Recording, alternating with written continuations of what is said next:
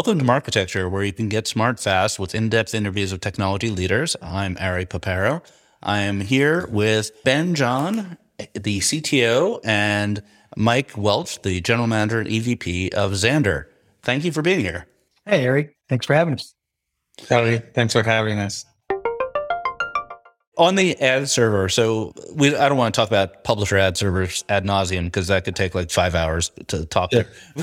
But like, you can be kind of a business update, like who's using it? Is that a big part of your strategy moving forward to sell the ad server to new publishers?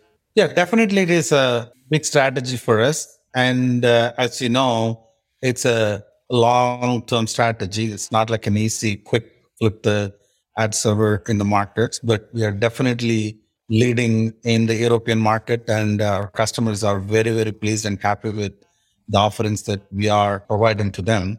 And it is very, very strategic because that the industry is going towards CTV, and we definitely want to have a direct connection on the publisher pages and content. So we'll be able to help them monetize better with our forecasting product, with our data products. So that is definitely a product that we are continuously investing in. We're scaling. Right. Honestly, Netflix is one of the recent addition to our ad serving customer that we are so happy and proud of. I wasn't going to bring that up, but since you did, so do you have an active video or CTV ad server in the market right now, or are you having to build for Netflix? I mean, it is an ongoing product evolution, but we do have video ad serving product customers on Netflix as well.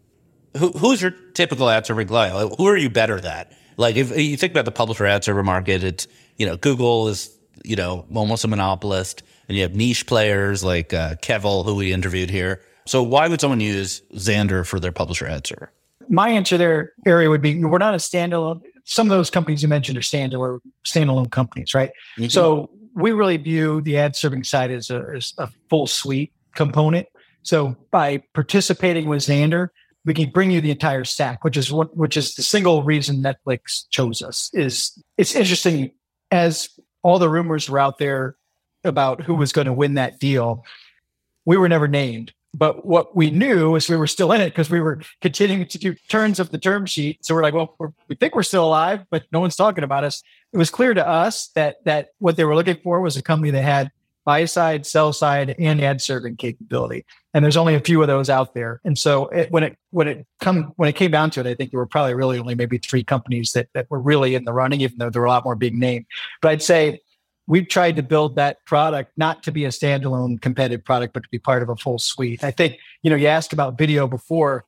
As the world of CTV sort of comes on board, and it's not, at least with the pure play type of companies that are getting into that space, ad serving isn't all that complicated for them. It doesn't require some of the bells and whistles that the traditional sort of, I'll call broadcast video ad serving companies required. So it's sort of greenfield for us. Netflix is a perfect example. We were able to build it for them from the ground up.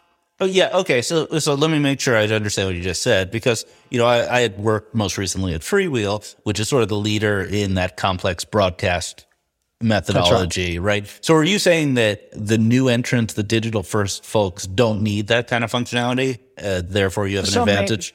Some may or some may not, but generally speaking, they don't. And so we feel like that's where our sweet spot is. Interesting. Yeah. So if I look at your publisher ad server, do you support things like commercial breaks and pods and multi-length video ads and things, those kind of video functionalities? Yeah. Absolutely. And it's going to be a component of the Netflix offering for sure. Thanks for listening.